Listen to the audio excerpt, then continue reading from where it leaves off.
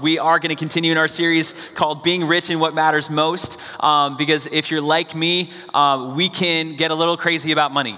And so we've been working through Jesus' teaching in Matthew 5 through 7. And last week and this week, we're going to be talking about a stress that he has, talking about money in chapter 6. So if you have your Bibles, go ahead and open up to Matthew chapter 6. We're going to begin in verse 19 and work forward at that point. But maybe some of you, church has been a really uncomfortable place because of money. You're just like, man, the church is out to get people's money. That's what they're all about. You know, that's why I don't come to church. We rent this place, okay, for one. So we don't have a building of our own. We don't have a lot of money. And we've actually fought hard for that not to be the case here at our church. We want to be radically generous towards our community. So what I want you to hear is if that's been part of your story, we get you. We've been there. And we're going to fight hard against that. Really today, what we're going to talk about is not how can we get your money, but how can all of us be freed from the anxiety that often plagues us about money?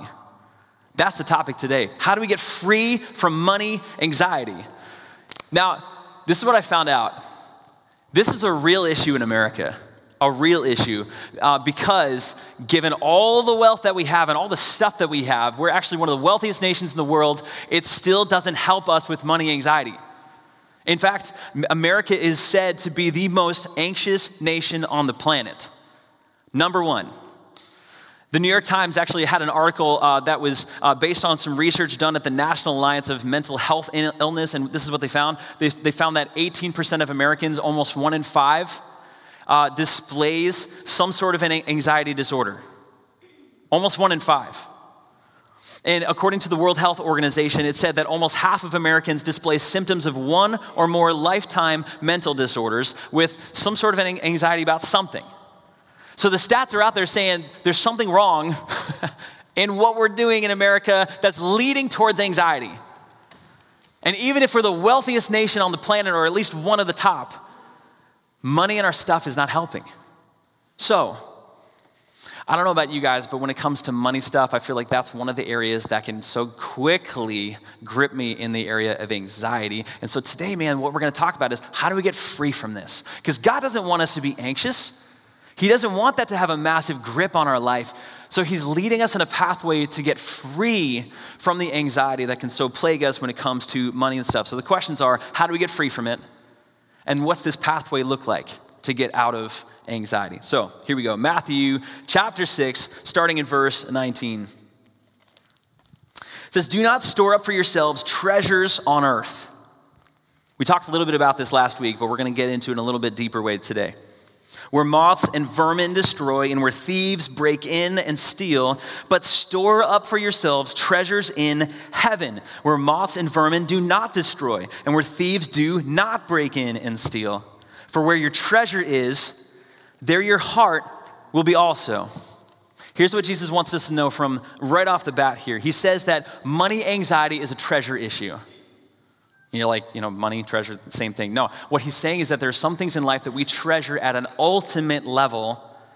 And when we've got anxiety about money, it's dealing with some of our highest levels of treasure, what we cling to, what we long for most in life. And he says really basically there's two different pathways that we can take when it comes to money. We can treasure heavenly things or we can treasure earthly things. Now, what's an earthly thing? An earthly thing is basically anything that's vulnerable to the corrosive effects of time. I mean, what do we own materially that couldn't just go up at any moment? I mean, we've got houses, right? We love our places that we live in, but they can go up in a second in flames. Our health can deteriorate. We know that our bodies are eventually going to sag on us. Even that's not going to last. Look, I'm like 33, and I know why Jesus stopped living at 33, because his body does not get better after 33. I was like, that's a good plan, okay? All right, that's not in the Bible. Don't. All right. Anyway, there's so many different things that we can rely on if at a physical level that could just quickly be destroyed. So what he's saying at an earthly level is temporary. At a heavenly level is something that's going to last forever. So he said, we've got a pathway here. We can choose one or the other. Now, when it comes to moths and vermin, what do we got there? We got things that eat away. slowly, nibble by nibble, slowly eating away at something, leading to a compromise in something's integrity so that it's useless or worthless. Think about moths eating away clothing. You got holes in it anymore. Its integrity as a clothing, as a fabric is compromised. It's not useful as an article of clothing anymore, okay? Don't show up with your moth-eaten sweater or nothing like that. Like, nobody wants to see you in that, okay? Now, for just for you guys to get a little window into my life on this one, we got a vermin problem at my house right now, okay? We got mouse issues, and if there are mouse experts in the house, please see me afterwards, okay? Because we got some issues. We've been getting like the traps, like the legitimate, like old school traps that, snap when they take the bait. Yeah, they've been taking the bait and no trap. Like, I don't know what's going on with these mice. They're super smart. We get the high class traps where you can trap them on the inside and it somehow gets them inside it. They're not even going into those. They're like, yep, seen that, not gonna do that. So we're on our couch and like reading at night or watching something, and we hear the pitter patter, like in the walls behind us, going up and down in the ceiling. It's disgusting. There's one night, not gonna lie, we were sitting on our couch and we're a little worried about this, and then all of a sudden, out of the corner of our eye, whoop, he comes in from the kitchen and scoots right under the couch, like right underneath us. I'm like, bold little sucker, all of about a half a pound. Look, I wish I could say that I handled it like a man. But it went something like this. Ah! That's like, I ran into the corner and I did something like this, just stared at the couch and be like, please go away. Can it just go away if I just stare long enough? That's what I did, okay? And I busted out a broom from downstairs and I went to go whack the thing because Charity's like, you gotta kill it. This is gonna eat our baby boy if you don't kill this mouth right now. So I'm using this broom, I'm whacking it underneath the couch and couldn't get it because the stupid thing is so smart. Long story short, after about 25 minutes, I finally won that battle. Yes! 170-pound man battling a half-pound figure, this little creature. I won that battle, and it was pathetic. Anyway, but there's holes in my walls now because of this mouse. They're chewing away some of the holes, and here's what Jesus is saying. When we put our hope in temporary things, there's something on the inside of us that's going to start getting corroded. That when we put our hope in money and material things, our hearts are going to slowly have the effect of corrosion on the inside of us that's going to start compromising our integrity, and we're going to start making decisions that are harmful and have pathways towards anxiety that are destructive. That's what he's saying here. We got a mouse problem in our hearts, all right? You can take that and just walk home with that. Here's the craziest thing, okay?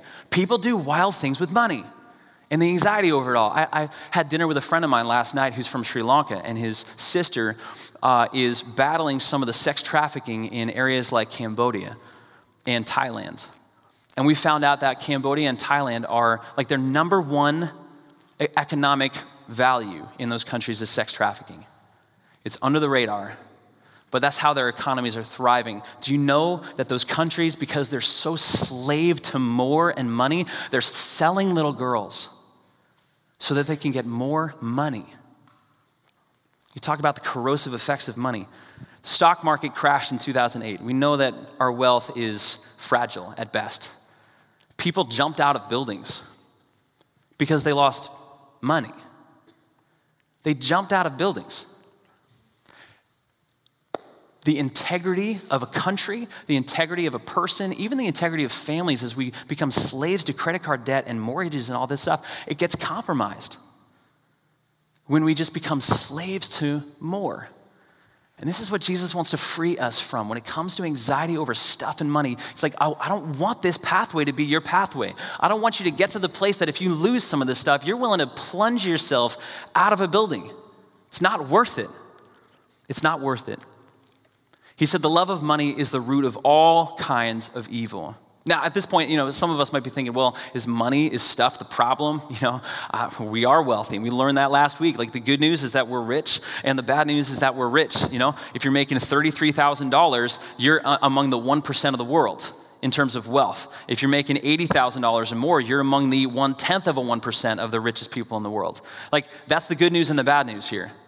Because there's something deceptive about money, that when we start living for the more, if any one of us in this room just assume if I just had a little bit more, We become slave to the more and to the money, and it starts leading us down pathways of anxiety.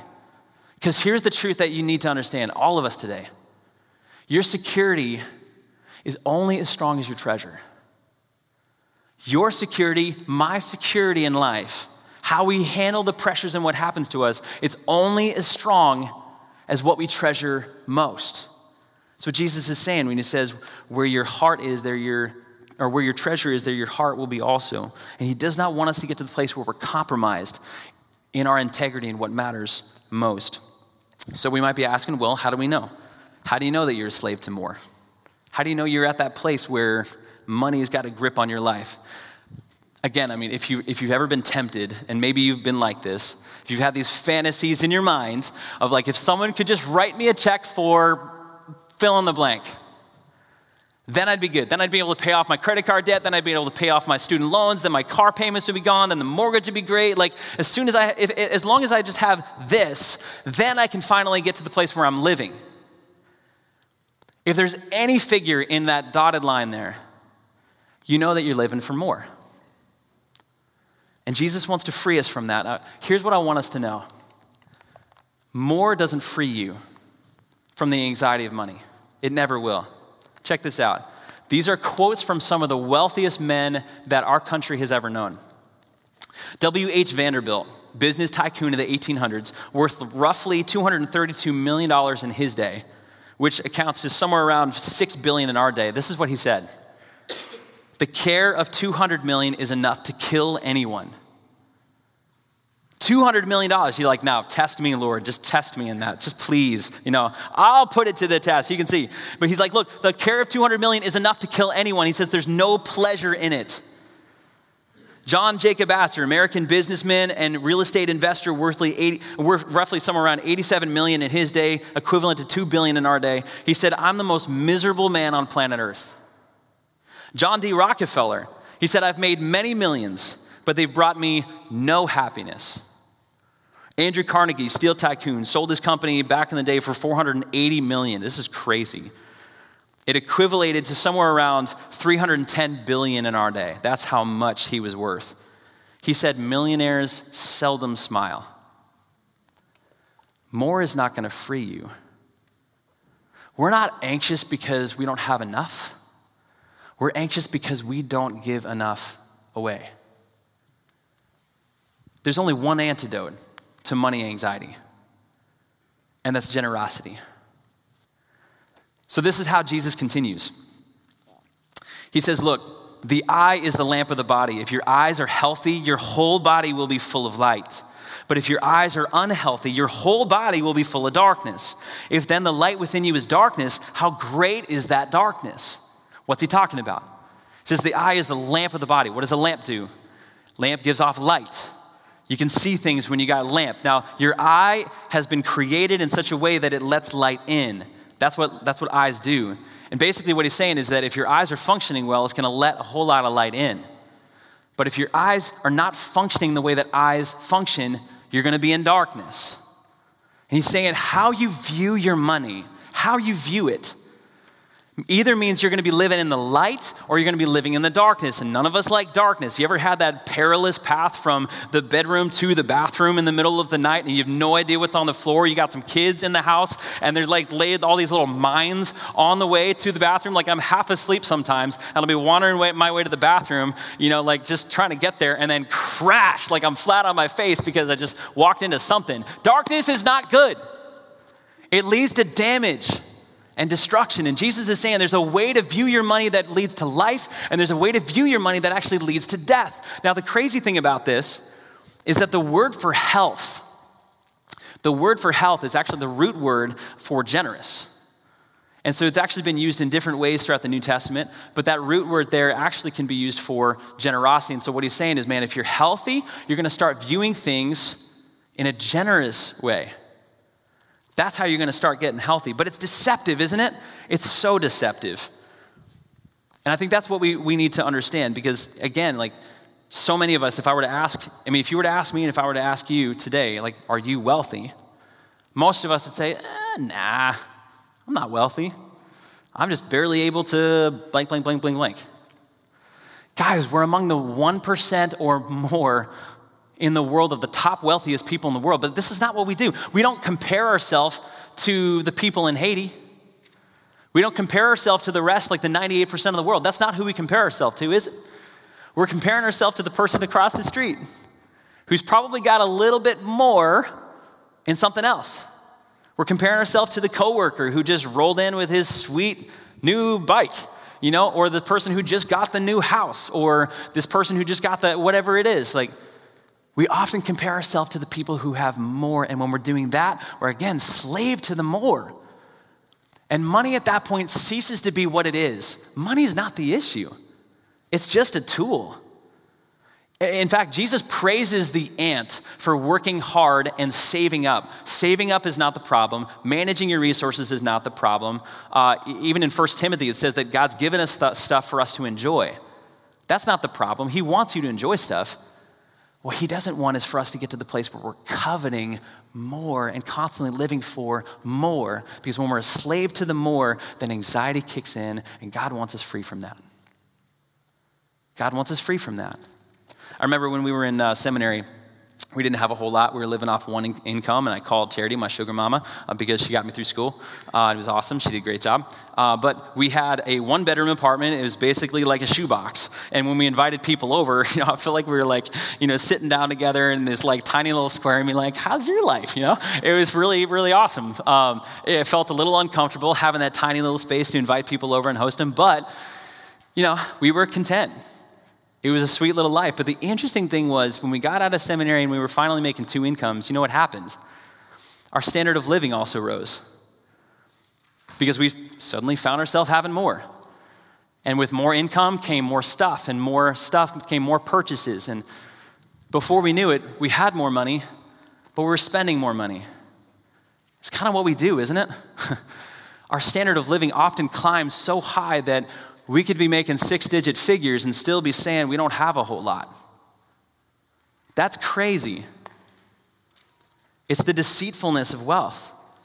That's what Jesus is talking about here. We can get to the place where our eyes are not letting in the right kind of light, and we're walking in darkness. We've got to understand we are rich. As Americans, we are rich.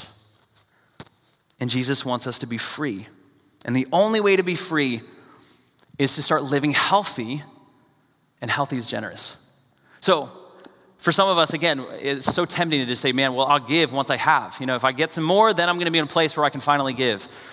I love what one author said, and if you want another great resource on some of this stuff, Randy Alcorn wrote a book called The Treasure Principle. It's a beautiful little book, tiny little book, but it's just beautiful. This is what he said in it. He said, giving isn't a luxury of the rich.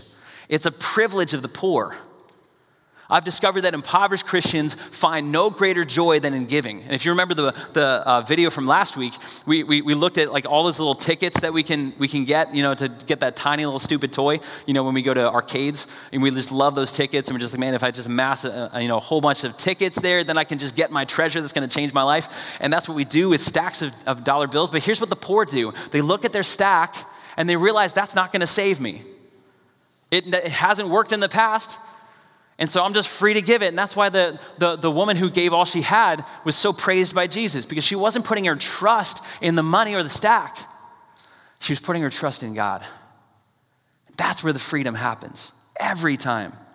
It's not a luxury of the rich. It's a privilege of the poor. And if you see yourself that everything that you have is God's and a gift from God, that's the platform where we can start being and living generously. I love this. The luxury, not of the rich, but a privilege of the poor is displayed beautifully by the Macedonian church, where Paul started talking to the Corinthian church and saying, you want to see generosity in action? Let me tell you about a church that had nothing and yet welled up in rich generosity. This is what it said, ready? In the midst of a very severe trial, this is what Paul's saying, their overflowing joy. Contrast that with the anxiety that we have with so much here in America. Their overflowing joy and their extreme poverty welled up in rich generosity. Not just some generosity, rich generosity. So he says, for I testify that they gave as much as they were able and even beyond their ability, entirely on their own. They urgently pleaded with us for the privilege of sharing in this service to the Lord's people. When was the last time you heard an American pleading to give money for what God was all about? Why did they plead? Why was it such an urgent thing for them to give? It's because they understood what money really is. It is a tool to be used for what God wants to do in this world, nothing less, nothing more. That's all it is. It's just a tool. And when you give money in a particular way that releases God's people to be a part of the rescue mission in this world, it frees you and wells up in crazy amounts of joy. And that's why Jesus goes on to say, live for eternal treasures in heaven and not earthly treasures. Guys, we talked about this, but I had a couple people ask me this past week, why would you spend so much money on an egg hunt? Why would you do that? Why would you get so many people out in the field just to be able to have an Easter egg hunt? I wanted to give you a window into some of the stories that happened yesterday. So, just so you guys know, a couple $1,000s is nothing in God's economy. He's not poor, he's not bankrupt, and he's not going bankrupt anytime soon. So with us just saying yes to what God wants to do, he can multiply that 1,000 times over. This is what happened yesterday. Charity and I had known this couple that showed up yesterday. I didn't know the husband was going to be there yesterday. We'd known them for 2 years. First time I met this guy, and ever since, he communicated at a deep level that he wants nothing to do with church, wants nothing to do with God. He's been burned by it all in the past, and just deep skepticism about the whole thing. We had dinner at their house probably about 1.5 years ago now, and sweet guy, but just deeply burned by it all. And he's like, I'm not going there. I meet him yesterday at the field, and he practically runs over to talk to me. He said, I got to talk to you. I know we haven't talked in a while, but life has hit the fan for me, and my job has gone kind of belly up. I'm scrambling to just try to make ends meet with a couple of different welding jobs that I'm trying to do on top of it. We've got no family time left in our family, and he said, I need something more. Can I come to your group? I need you. And this is a guy who was 100% self-sufficient before that time. The spiritual hunger that poured out of this guy was met at an egg hunt. We had another guy sign up at the registration table yesterday, and one of the registration ladies came up to me and said, hey, this guy wants to know more information about our church. Can you tell him a little bit more? And he comes up to me, and I'm starting to ask him questions about his story. He said, I grew up Roman Catholic, and had so many questions about faith and about life because there just seemed so many discrepancies. They just didn't line up. But every time I asked those questions, my church shut me down. Just have more faith. You're not faithful enough. Stop asking the questions and just move on. Wasn't good enough for him. And so he said, after confirmation, I just walked away. He's like, I got a little girl now, and I'm hungry to know these answers. Who's willing to journey with me in this? You could feel it, man. Spiritual poverty on the inside. He's hungering and thirsting for some answers. I start telling him the stories of our church and the people whose lives have been changed by us just journeying with them and allowing the truth of God to enter into their doubts, that it's okay to doubt. It's okay to express the things that you're not sure about. We're going to just journey with you in that as we tell you about the hope of Jesus. His eyes popped out of his head as I'm talking about this, and he says, I'm so excited. I need this. He said, I'm so excited. I don't remember a block party that we've thrown in our city with the kind of spiritual hunger that we saw yesterday. And it's because we just threw a couple bucks to plant stupid candies in a plastic Easter egg. Their overflowing joy and extreme poverty welled up in rich generosity. Why? Because their treasures were on heavenly things, not earthly things. I don't care how much you spend into your house or your car or your clothes or your health or your technology. It's going to pass someday. And at one point, you're going to be face to face with your Creator with nothing that you amassed in this world. And He's going to ask you, what did you do with what I gave you? Did you use it to build relationships with people so that we could engage the rescue mission and watch people far from God get introduced to their Savior so it can change their entire eternity? Or did you spend it only on yourself? Man, I'd love for God to look at every one of us in this room and to look back on our life and to say, well done. good and faithful servant. I gave you small amounts and you were faithful with that. Come enjoy the happiness of your master. That's what God wants to give us. And I'm telling you right now, the anxiety that plagues us around money will never be beaten until we start learning how to be generous with our money. This is what Jesus said. He concludes it this way. Therefore, I tell you, don't worry. Don't worry about your life, what you're going to eat or drink, or about your body, what you're going to wear. Is not life more than food? Is not the body more than clothes? Look at the birds of the air. They don't sow or reap or store away in barns, and yet your heavenly Father feeds them. Are you not much more valuable than they? Can any one of you, I love this question, can any one of you add a single hour to your life by worrying? You ever stop to think about that? Like, what good does your worry do? He's like, look at the birds. Let them rebuke you. He goes, why do you worry about clothes? See how the flowers of the field grow? They don't labor or spin. Yet I tell you that not even Solomon, one of the richest men on planet Earth, had tons of stuff. Anything his heart desired. He said, not even Solomon in all of his splendor was dressed like one of these. If you're worried about money, man, just take a magnifying glass up to a blade of grass. That's what Jesus is saying.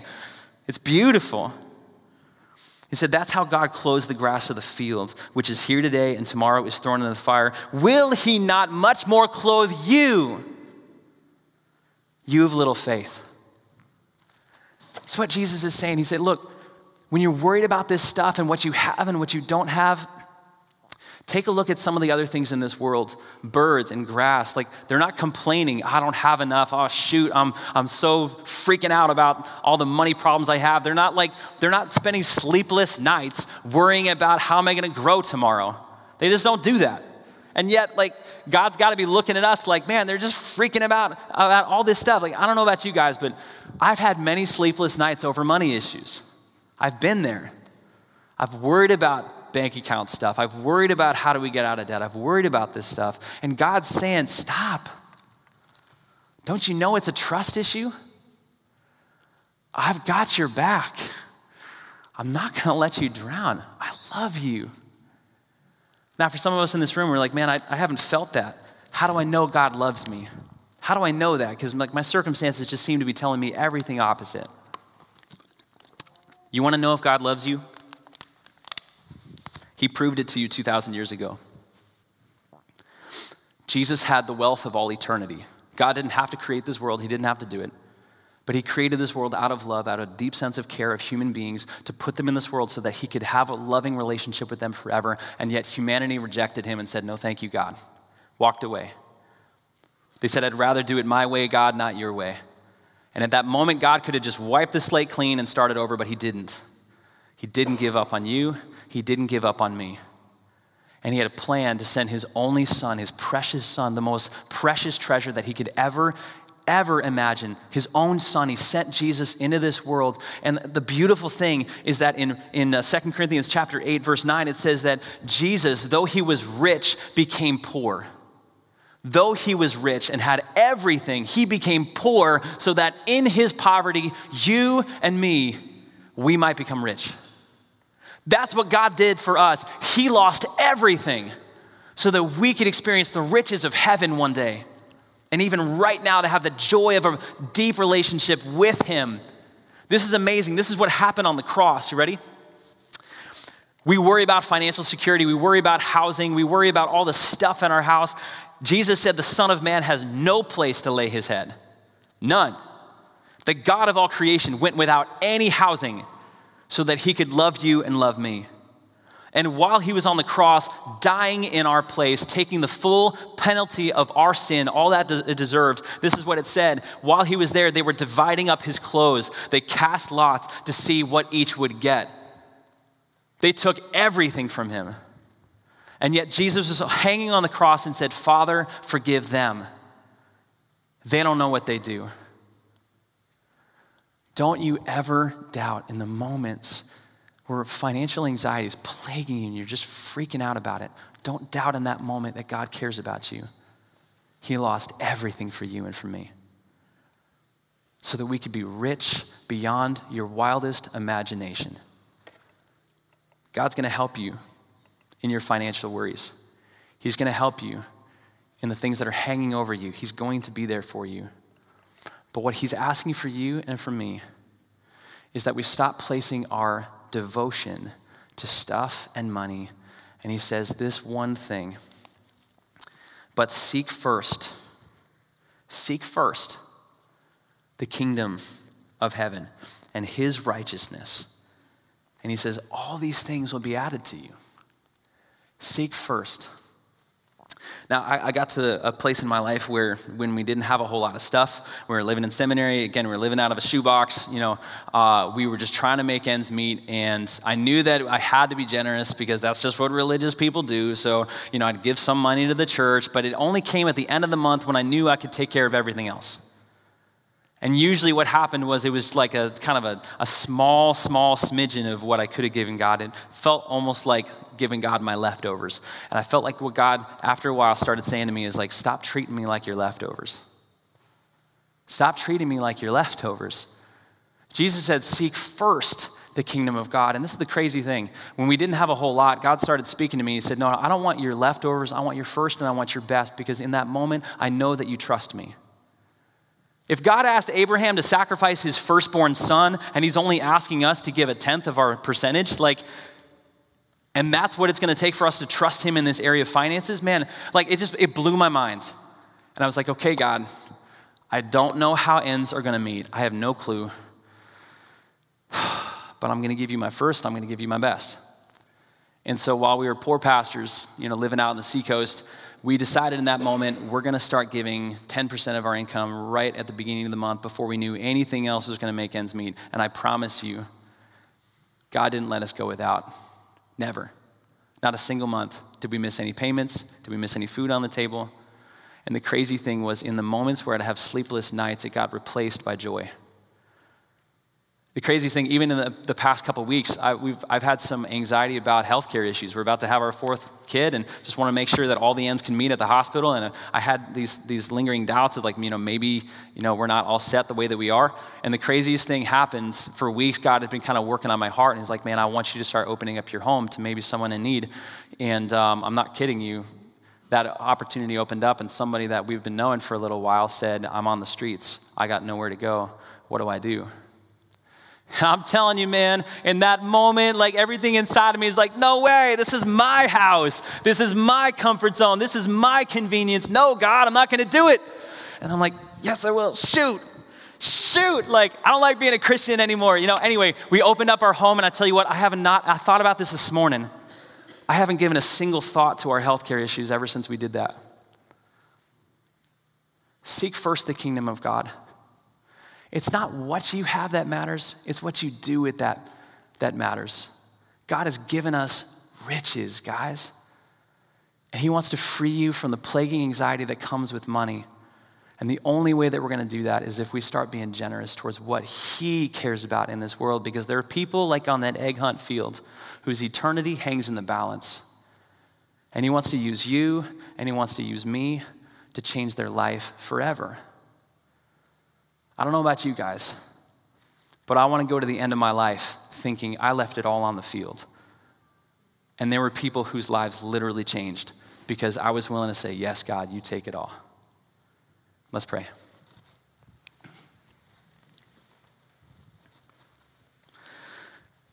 God, I pray that you just help us to trust you more. God, I pray that you'd help us to trust you more. There's some folks in this crowd right now, God. There's friends who are really struggling with money stuff. They're worried, God. Some of the loans that are hanging over them just seem crushing and suffocating. The mortgages, the credit card debt that has piled up, it just seems like it's choking them. And maybe for some of us, we just don't care enough. God, I pray that you just break our spirits today. Break our hearts for what breaks yours. Help us to see the people in need around us. And I pray that you loosen the grip that we can so have around money, the chokehold that we have. And I pray that we would do it as we fix our eyes on Jesus, who lost everything so we could have it all. Thank you for your sacrifice. Thank you for your love, the depth of what you did for us on the cross. In Jesus' name we pray. Amen.